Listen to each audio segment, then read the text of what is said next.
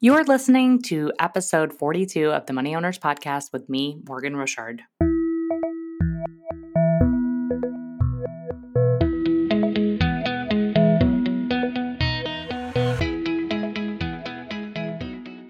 Money Owners is a podcast for people who want to be mentally and financially crushing it. This podcast does not provide investment advice, and nothing in this podcast should be misconstrued to be investment advice. If you'd like more information on Money Owners coaching, the podcast, the homework, and everything I have to offer, visit moneyowners.com. What is happening, my fellow money owners? Thanks for waiting and being patient as usual. I know these are not consistently coming out the way that they used to. I am really trying my best. I swear I am. So yeah, it's kind of like back to school time in Texas, which always gives me, throws me for a loop because I'm from New York. And in New York, everything starts typically after Labor Day. And sometimes even later than that. I remember there was one year there was like some crazy asbestos breakout in my local public school, and we didn't start until like the 20-something of September. And I just remember that being like the best year of my life, where I was like, woo! No summer camp and no school. This is awesome. My mom probably hated that. But that's neither here nor there. Anyways, so yeah, back to school. It doesn't actually mean anything for us because we have a 2.5-year-old, but it does mean something for my in-laws. My mother-in-law teaches French at a high school here in Texas, and she was helping us quite a bit with our son over the summer. And while they're not going back physically to school because of COVID, they are going back virtually. So she actually does have to do her job.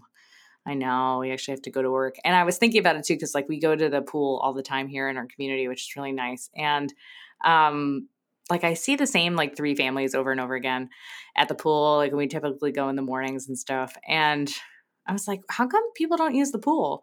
And then then I had like a thought where I was just like, oh, because like I go at like the most random times ever, and like people in this neighborhood actually work, whereas like I do my work, whenever I want to. Which you could probably tell from this podcast, I do my work whenever really I want to. Anyway, so without further ado, I wanted to give you this week's episode of Money Owners. Before we do, though, I wanted to delve into last week. So episode 41, there were 2 issues. The first thing was after I re-listened to it and already posted it, I realized, and actually a listener pointed this out to me too, which it was kind of funny. Like I got the message on Twitter about it just as I was like finishing up listening to it and thinking to myself, we didn't mention the Christian Health Ministries on the last week's podcast or 3 weeks ago or whenever it was. So when you check out episode 41, if you've listened to episode 42 before then, just know that I meant to mention those and they were actually in my notes. And for whatever reason, I neglected to mention them, but they're actually a really good option for people who, let's say you run your own business and your spouse also runs their own business and you want to continue to run your own business, but you don't want to spend $25,000 a year on healthcare. There are a lot of different ones out there. You can just Google Christian Health Ministries. You don't even have to be Christian. I think you just have to attest that you are spiritual and that you believe in God. But other than that, I don't think that they care particularly which denomination you are. I think you can even be a Jew. I don't know. I mean, I've never used one of them, but I do have a client who has done it. And you can pay, I think like the lowest I saw a rate was like, for an individual, they were paying $100 a month or something like that. A family could be paying even $200 a month. There are certain stipulations though in there, like they don't cover pre-existing conditions for, I think 3 to 4 years, depending on which one you use. And that's because basically they don't want you joining the health pool knowing that you're about to have like, $100,000 or $200,000 worth of expenses. And so things like that where you would actually have to pay out of pocket for that. But once you get through that introductory period of time, then they will cover pre-existing conditions. So that's something to consider if you do in fact have them. I think also it probably depends what they do and don't cover. I mean, I'm not sure how much mental health or acupuncture or any of those other side things that you're doing that maybe your typical health insurer would cover. That said, it might still be cheaper for you to pay those people out of pocket and then to not be paying $25,000 a year for health insurance. So as always, you got to do the math. You have to cost compare and all those things. And I hope that that is helpful in the health insurance conversation. I am sure we will do another pod on health just because it is such a big deal. I'm not going to do that today. So why don't we delve into what we're going to do today, which is why are you so dysfunctional financially? I know. So exciting. So I actually thought about this one a lot. I forget how or why this came onto my radar of something I wanted to talk about, but I think probably because of Twitter, to be honest. So I've been a little more active on Twitter than usual, mostly because I didn't realize how fun it was. So it's funny, when I was talking to my husband originally, and I first had my Twitter account, and I saw how active he was and how like kind of cool he was on Twitter, I was like, but you get a lot of haters sometimes, and like I really don't like getting my feelings hurt. And he was like, no, no, no, you get used to it, and like you'll get more positive feedback if you're actually doing a good thing on Twitter than, being ratioed, quote unquote, if you're not doing a good thing. And so I finally was like, okay, I'm willing to be heckled. So if I come up with like some good tweets, then, some people will heckle, but some people will really like them. And the whole point of Twitter and my book and all the extra things I've been doing on the side, like this podcast, is so that we can get more information out there to people who need it, who want financial planning advice, but who also don't want to pay me $12,000 a year to do it. So, and I'm all for that. Like if there are other mediums for me to reach people that don't take up more of my time than, let's say, something like this, then I'm all the more happy to do it, because I feel like I do have a wealth of information to give all of you. And I really appreciate the listenership. And I want to make sure that you are financially successful. I think that that's the thing that I've said on this podcast over and over again, is like, the point of this is so that you go home after you listen to it and then you make some changes because something I said struck a chord. And then you live the most successful financial life that you've always wanted to live. And that's what I want for you. And that's what I want for everybody who is willing to really put in the time and effort to make their life what they want their life to be. And so because of that, and because of some of the responses I was getting on Twitter, I was like, there are a lot of really dysfunctional people out there financially who don't even realize that they're dysfunctional. And I think that the thing that we typically think of dysfunction, we think of people who are literally incapable of doing anything, right? And that's not how I'm going to use that word on this podcast. So dysfunctional to me means that you're not achieving the results that you want to have, and that there's something holding you back from doing that. And even more so than that, that you are almost deliberately getting in your way because you don't want to change certain things, or you're not willing to recognize certain things about your behavior that are taking you down the same path over and over again and not towards the place that you want to be. That's dysfunction to me. And it doesn't necessarily mean that you're broken on the street and homeless, right? As you would typically think of maybe financially dysfunctional.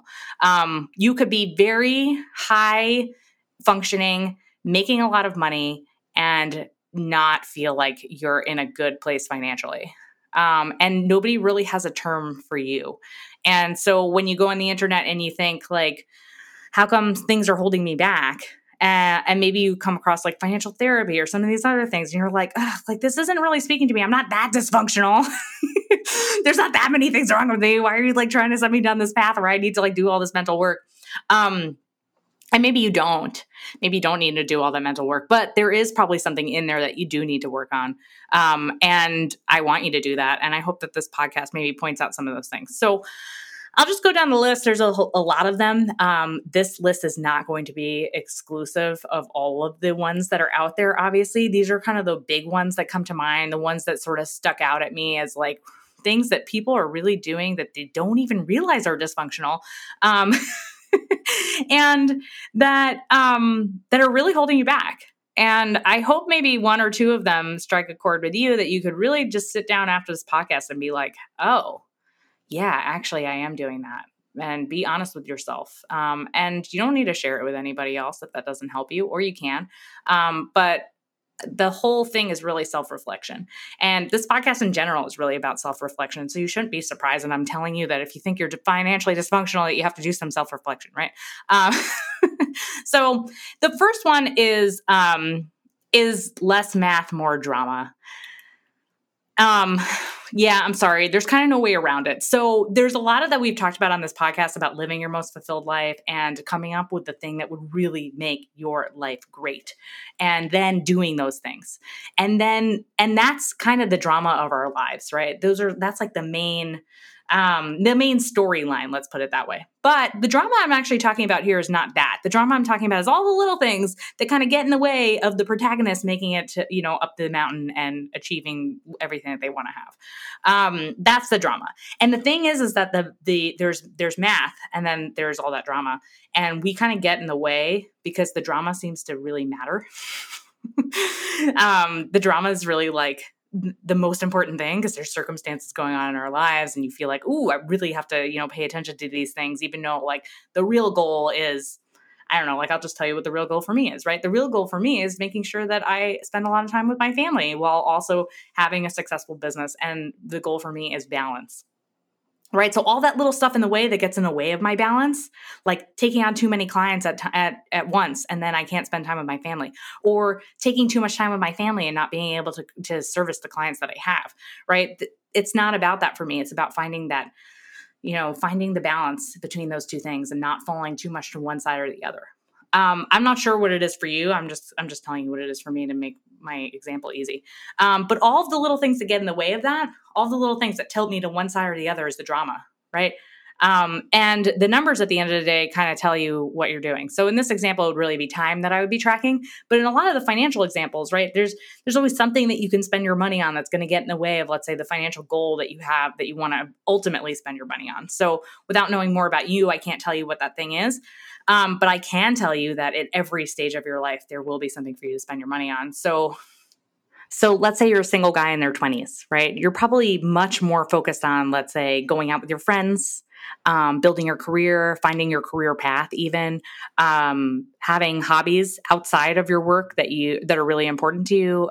Maybe you like spending money on, I don't know, bike racing, or you really like video games, or you're really into cryptocurrency and you spend a lot of time on Twitter. I don't know what you're doing with your time, right? I just know who I'm talking to. And you're doing that throughout your 20s, right? But then, I don't know, you're 28 and you meet like a really nice lady and you happen to really like her. And then, a couple of years go by and you realize you're going to propose to her. So you were spending a lot of money on stuff in your 20s because you didn't think it was that important, and maybe your income wasn't that high, and you kept thinking to yourself, oh, whatever, down the road I'll be making more money and therefore I'll be able to save, a lot more money than I can right now. What does it matter what I'm saving? But then you meet that nice lady and she wants a fancy, expensive ring. And so you decide to spend money on that. And maybe you even go into credit card debt or some other debt for that. And then you guys get married and you spend a lot of money on your wedding. And then you guys go and have kids and you need childcare and the kid needs all sorts of stuff. And your house is like accumulating shit like it's a daycare, right? I mean, I don't really know what's going on. I'm just saying in every stage in your life, right, you find things to spend money on. So maybe it didn't really seem that important to you to save in your 20s because, it was really fun to go out with your friends a few times a week. And maybe you're spending like a couple $100 at the bar every week. Plus you were going out to dinner because you don't really know how to cook. Or you're ordering in a lot. Maybe you're ordering in even breakfast and lunch because you're working long hours at your job. Maybe you're taking a taxi home at night because wherever you were staying too late to be able to use public transportation, right? These things all add up. And if you keep thinking to yourself, well, down the road, I'll have time to save. Down the road, I won't have so many expenses. That's not really how it works. I wish it did work that way, but it doesn't. There's no magic to financial planning. And it's really kind of a simple equation. It's money in less money out equals savings. And then if you are able to then put your savings somewhere where you can have it for an emergency, then you can also take anything in excess of that and invest it according to your risk tolerance and time horizon, right? And that's it. It's really kind of that simple. And people come to me all the time about, how much house can I afford? How can I get more tax deductions?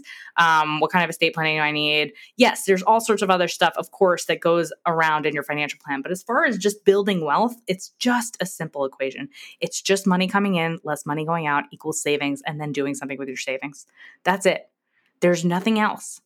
And all that other stuff definitely matters. It does. And I'm not saying that it doesn't, but if you don't have those basics down, if you're not thinking about more math and less drama instead of more drama and less math, then you're going to be financially dysfunctional. And I wish that I had another way for you. I really do. If I did, I swear I would tell you. But unfortunately, there's no alchemy. I guess you could win the lottery, but it's unlikely. Sure, maybe you can come into a windfall, but I don't know what your family looks like. I guess you can get into an accident and sue somebody and maybe get some money, right? But like all these things, these are all things that kind of happen on like the outliers of general usual people's lives. And I wouldn't count on these things. What I would count on though is the math. And the math is very simple. And if the expenses number is seemingly high and savings is not it's not where you want it to be. It's not 20% of income, or at least 10% of pre-tax income, right? Then something else has to give. Either you need to spend less or you need to make more. That's kind of it. There's no, I don't know. There's really nothing else. Or you could start selling stuff in your house, I guess. But I mean, I think that maybe your time would be better spent like actually trying to generate more income rather than selling a bunch of shit that you bought in your house. So yeah, I wanted to say that. And there are usually, I mean, there's a lot of money scripts that kind of get you to that place where drama is more important than the math. There are a lot of things that we say in our head, like, you got to spend money to make money. That's a big one I hear. Or, money doesn't grow on trees. And maybe money doesn't grow on trees actually makes you spend not so much, but maybe it doesn't help you like attain the income that you want to have. And therefore you don't have a lot of savings. There's FOMO, right? Of missing out, that you're afraid that you're not going to get to do the things that your friends get to do, or you're not going to, get to see the things that you want to see or experience the things that you want to experience. And you only live once, YOLO, right? Like, yeah, I get that, but like it's a balancing act, right? There's a need for you to do some of the basic financial principles now and balance that with the things that you want for your most fulfilled life. That doesn't mean that you can't have that. It just means that you need to balance them, right? It just means that you need to do both and that you need to like not let the little things along the way get in your way. So I think that's really the main thing of why people are financially dysfunctional, but there's a bunch of other stuff. So one that I actually brought up on Twitter, which people didn't totally agree with me on, is life isn't enjoyable because you can't stop thinking about money. I actually use this in the context of oversaving, because people who generally think about money a lot tend to be oversavers. They tend to underspend to their detriment. They tend to work a job that they don't like just because they need to keep saving, even though if they actually did the math and the numbers on it, they would realize that maybe they could take a lower paying job given their expenses. When finances consume you in general, it's not a good thing. I've never met anybody who, when we talk about their most fulfilled life, the first thing they say is, I wish I could think about money more. I wish I spent all of my time thinking about my money. Nobody says that. So, and it can go in the other direction too, right? You think about money a lot because your finances are so bad. Because you're in so much debt, because you're under such a wheel that you can't get out of, that it's so hard for you, right? So either way, on either side of that, obviously it's better to be in a place where you're oversaving and you're not enjoying life than it is to be in a place when you're in debt and you're not enjoying your life because of it. So I'm not going to say that's not a problem. But they're both bad, right? Both situations, like money is consuming you and it's making life really difficult. Yeah, I would think about it if that's you. If you're in a situation where all you do is think about money and finances and what you can be doing to be in a better place, like really assess if that's what you need to be doing, right? Assess where you currently stand financially. Give yourself some time to review your net worth, review how much of your income you're saving, and whether or not you're investing appropriately, whether or not you have an appropriate emergency fund, all of those things, whether or not you're allocating money appropriately given your risk tolerance and time horizon. I would do all of that. And if you come up with an honest answer that you're actually in a good place, then let it go. Every time you have a thought about money, let it go. Just let it go. You can just think about it as like a balloon that you're holding in your hand, and the balloon has a lot of helium in it. And as that thought about money comes up, you just literally open your hand and you let that balloon just rise into the clouds, and you don't think about it again until it comes back. Until you get a new balloon in your hand. The next thing I think I see a lot is you're lured by tax deductions, and the tax, maybe not necessarily deductions, but just taxes in general. Having a lower tax bill makes decisions for you, and it leads you into poor decisions. So a couple of things. This came up: leasing a vehicle through your business. I had a comment about how leasing is stupid, and I believe that leasing is stupid. And I stand by that. And I actually will run some numbers on that so that people can see it in a spreadsheet format. But in the meantime, um, like basically, people lease a vehicle to write it off through their business because they want to get a better vehicle than they otherwise would if they were purchasing. I don't know necessarily if that's a business decision. I think, yeah, sure. If you have a business where you are driving people around in your car and you believe that the only reason why they're going to do business with you is because you drive a nice car, then okay, yeah, I guess that's a good business decision. But 9 times out of 10, it's probably fine for you to just buy a used vehicle with some miles on it that's middle of the road. And especially now because vehicles are so nice. I mean, literally, you can get like a heated steering wheel in like a 2018, Dodge Caravan at this point. I mean, it's ridiculous. Like almost every car has like you can link it up through Bluetooth and you can be playing whatever the hell you want on your phone in your car. Like that's unheard of 10 years ago. I feel like some of this stuff needs to be put into perspective. Yeah, I get that like you're not going to be driving around a Tesla that drives itself if you go buy like a $25,000 used vehicle. But at the same time, like things that you didn't have 10 years ago that you literally couldn't buy in a car unless you spent $85,000 or more in those dollars, right? Are things that you regularly get in cars today that are like considered cheap vehicles. So I think that could put it into perspective for you. And yeah, of course, you're going to make more money if you don't spend so much in your business, right? If you have top line revenue coming in your business and you don't have as many line items, then your net income is higher. And yes, I get, okay, well, I was going to buy a car anyways, so I might as well lease this nice Tesla. That's not a business decision, right? That's a preference. And I think sometimes we need to be making the distinction there. I'm not saying that you shouldn't do it, but you shouldn't necessarily say that that's a good financial decision because you're getting a tax deduction.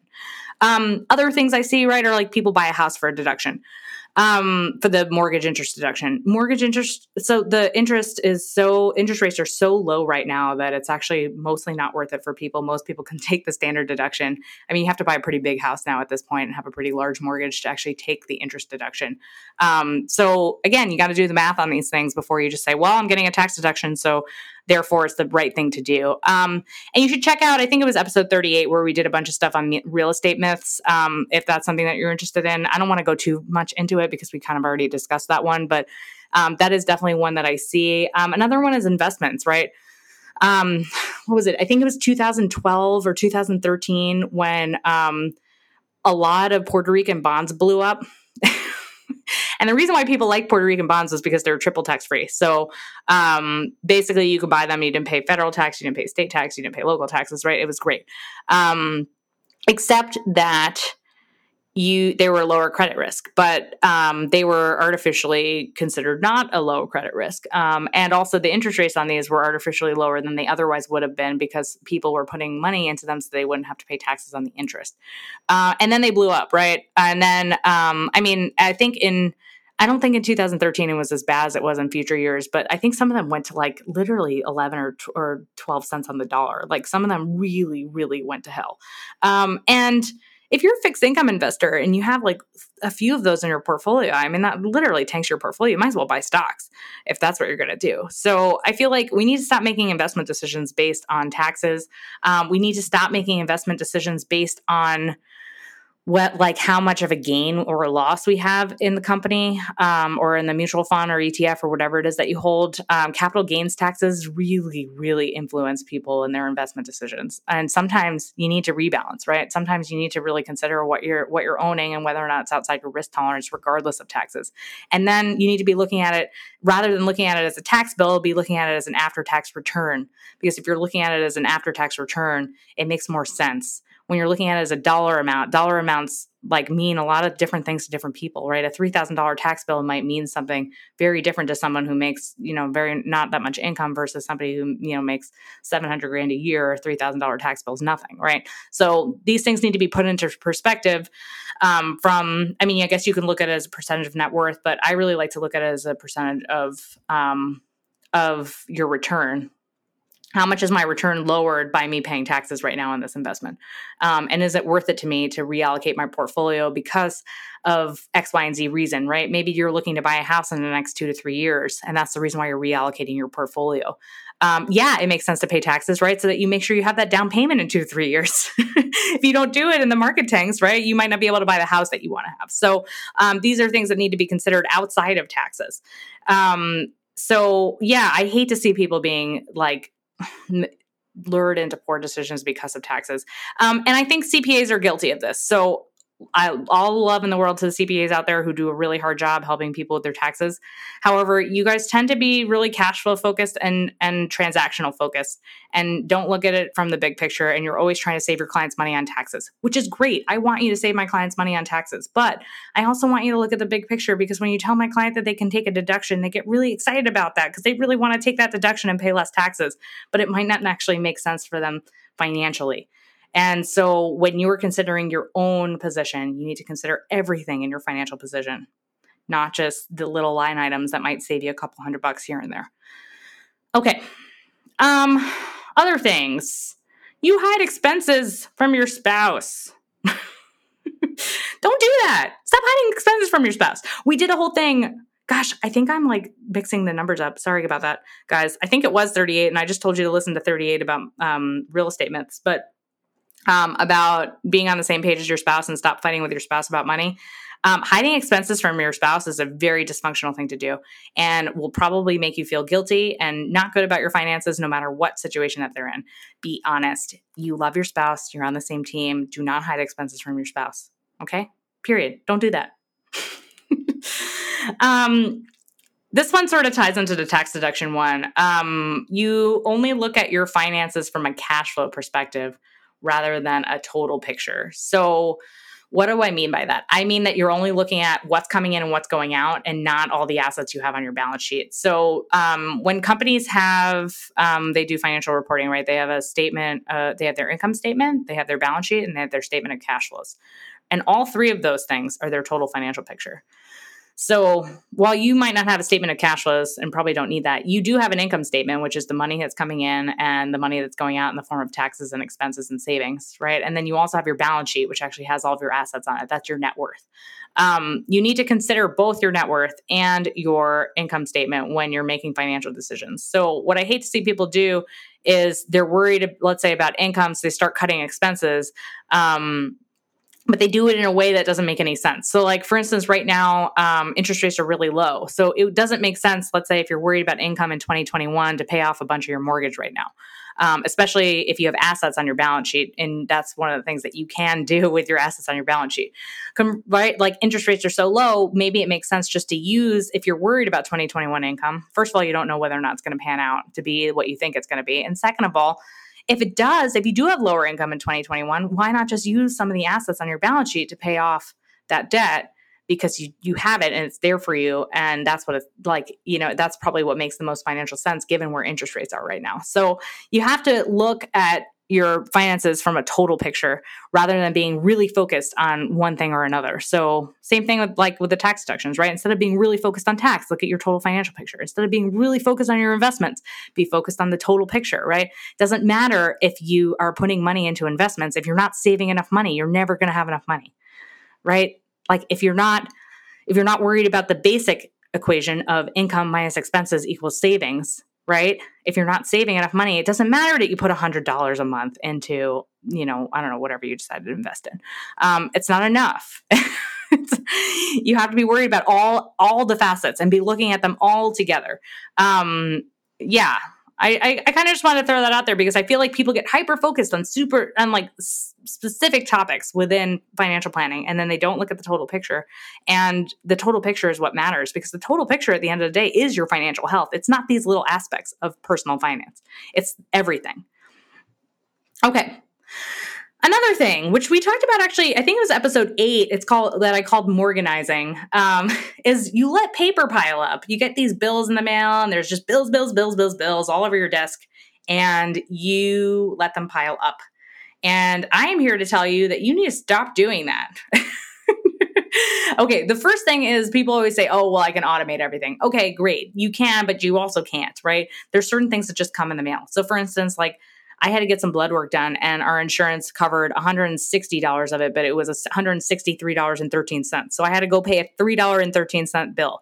And you know where that bill came? It came in the mail. It didn't show up on, my online banking software and directly deduct from my account.